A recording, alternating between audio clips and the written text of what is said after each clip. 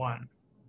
Welcome to episode 23 and our second standalone episode of the G2 and 5G. It's brought to you by More Insights and Strategy.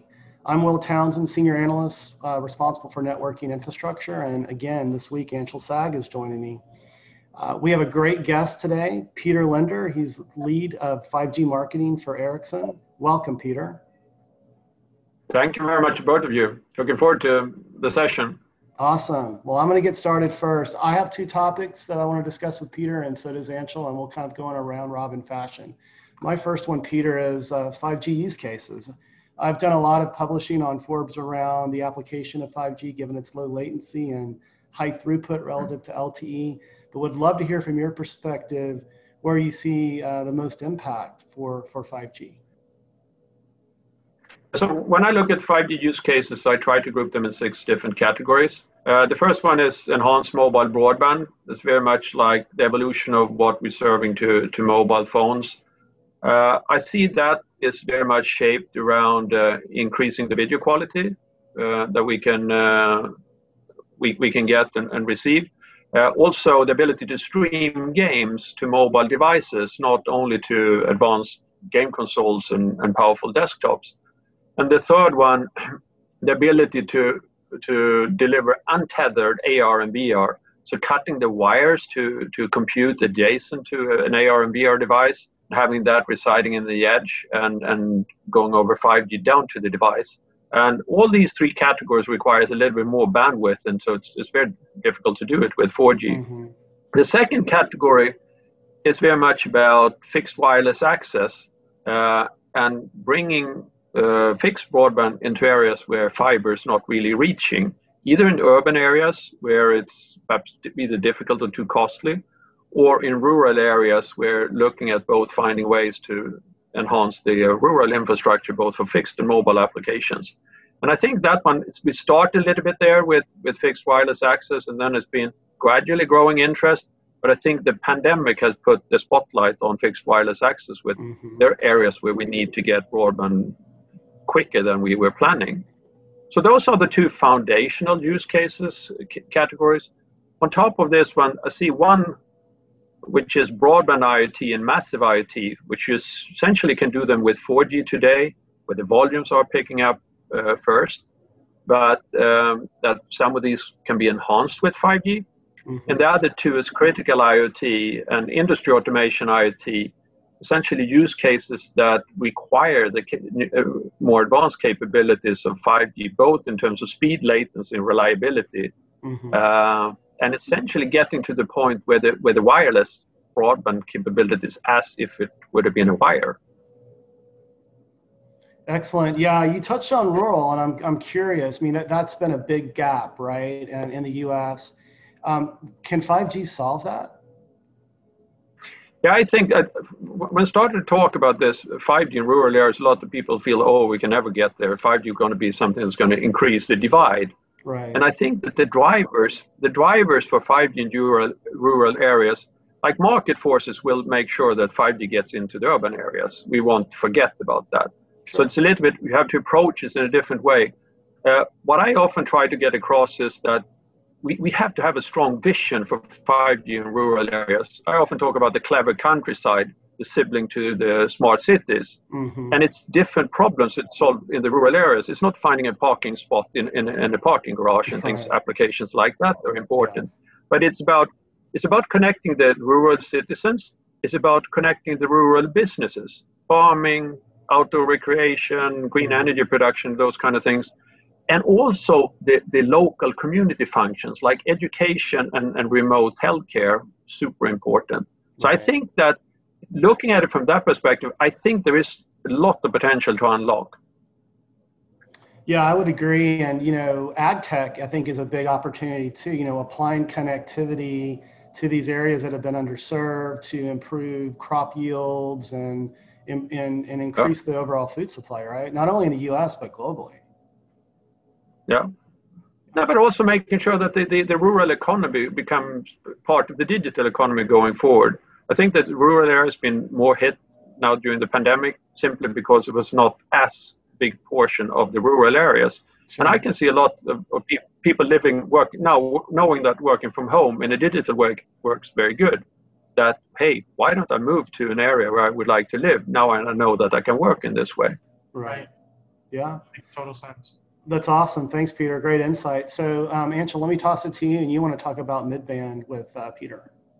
Yeah. I kind of wanted to explore or talk about, midband technologies, at least, in the US, because, we in the US are slightly different from the rest of the world, and that rest of the world started with 5G in the midband, while we started in the low and high, and are only now starting to kind of address the midband. So I was kind of curious as to, what your vision is for midband long term, and maybe some technologies are enabling that. Yeah, so I think that the midband long term, I think if you make a very simple division between the three different types of bands, you can say low band is very much for coverage to get everywhere. Midband is for capacity, especially in urban and suburban environments, also along interstate highways, versus high band, which is very much for creativity, like it's perhaps in specific zones or use places where you can unlock significant values, but not necessarily spreading all over. I think midband, the role that midband has played in the international markets is essentially build out both capacity and coverage really quick. So you have a capacity improvement versus the 4G network that was in place there, and also reusing the 4G grid for the macro grid for building this out. I think, as you pointed on the technology side, there's a lot of interesting technology development that's been with massive MIMO and being pushed to higher levels, and like even pushing it into like a 5 gigabit throughput on a 100 megahertz spectrum, as was proven just recently here. So I think massive MIMO plays a key role, and I also think that it will be a 5G dominated band, because a lot of these ones are new or has barely been used for 4G. So playing a very important role. And I think we're a little bit on the back foot, that the fact that we don't have access to those type of bands. Okay. Yeah, and that makes sense, especially with, T-Mobile only having access to 2.5 right now, and the C-band and all the other auctions are happening. As well as CBRS. So I guess in that case, it sounds pretty promising for the US market to finally fill that hole, because I feel like, the low band has kind of been giving that coverage, like you said, and the high band really offers those multi-gigabit bandwidth numbers that everyone's expecting from a new generation. But mid-band is really what kind of, balances it out in a way that makes it a complete and full 3-layer stack of technology and bands that serve the entire of 5G. So I guess in that case, having those multiple layers benefits, unique use cases like private networks, which leads into Will's next topic. Nice segue, Anshel. And you also touched on CBRS, and it's exciting. So I kind of call CBRS and OnGo the democratization of licensed spectrum. So before, only operators could bid billions of dollars on those valuable airwaves, and now with CBRS and a shared licensing model, it's providing access to businesses, to schools, to municipalities. So Peter, my question for you: how do you view the private networking opportunity, and how can Ericsson participate in that? Yeah, so the way I would describe the private networking opportunity is like this is appearing in a number of different places where you see, like in a kind of a use place, like an arena, a warehouse, a manufacturing plant, or some university campus. There's a whole range of different use places where we can see that, hey, with wireless, bumped up wireless capabilities here, we can approach things in a different way. Mm-hmm. So when doing that, I think that we're starting to see that when we talk about the private cellular opportunity, it's something between Wi-Fi that we've had there, but we used it for certain purposes, and it was perhaps not the primary access. Mm-hmm. And it was the cellular that we often saw that, hey, that is something that goes to my phone, and I pay for minutes and buckets of data to it. I think that the private cellular opportunity, what I see is emerging, is something that where you're looking at where you want the parts of the cellular DNA associated with some wireless at these locations. So what I mean by that is performance, security, availability, and reliability. That where you see that that is what you need to support certain business critical applications. Then you can come up with a couple of different models of approaching it and saying, hey, there's three key components that I see. It's a spectrum that could be licensed, unlicensed, or shared. Yeah. It is the ownership of the devices or the ownership of the network elements that could be owned by the business or owned by a third party. And it's the operations of the network at the locations. And that could be combined in a couple of different ways depending on who. It doesn't have to be the same. Like when you're talking about a private network, it doesn't mean that you have to own the spectrum and own the assets and do the operations on your own. So I think we're going to see a lot of models developing around that. Throwing in network slicing in the mix is something that's coming from the outside. But also looking at it, hey, if we now have a private network here, will we have, is it purely private? Or is it portion of it as private, parts of it's public? Because if you're like, take a mine, for example, and say, hey, we didn't have coverage here before, build a private network. Why don't we use it as a public portion as well for some smartphones? Yeah. So I think there's a lot of things happening there. Yeah, and it's very interesting. And, I keep tabs on this and I write about it quite a bit. And, the other, I speak to a lot of journalists, and the other question I get is, hey, is mobile 5G going to kill Wi-Fi? And I always like to reply to that as, I believe they're better together. It's really going to depend on not only the use case and the workflow, but just, propagation and that sort of thing. And the need to, for example, to control tactile operations like robotics and those sorts of things. So Wi-Fi 6 certainly has improved on latency and device support and, and all of that good stuff. But I think it'll be a combination. And to your point, I totally agree.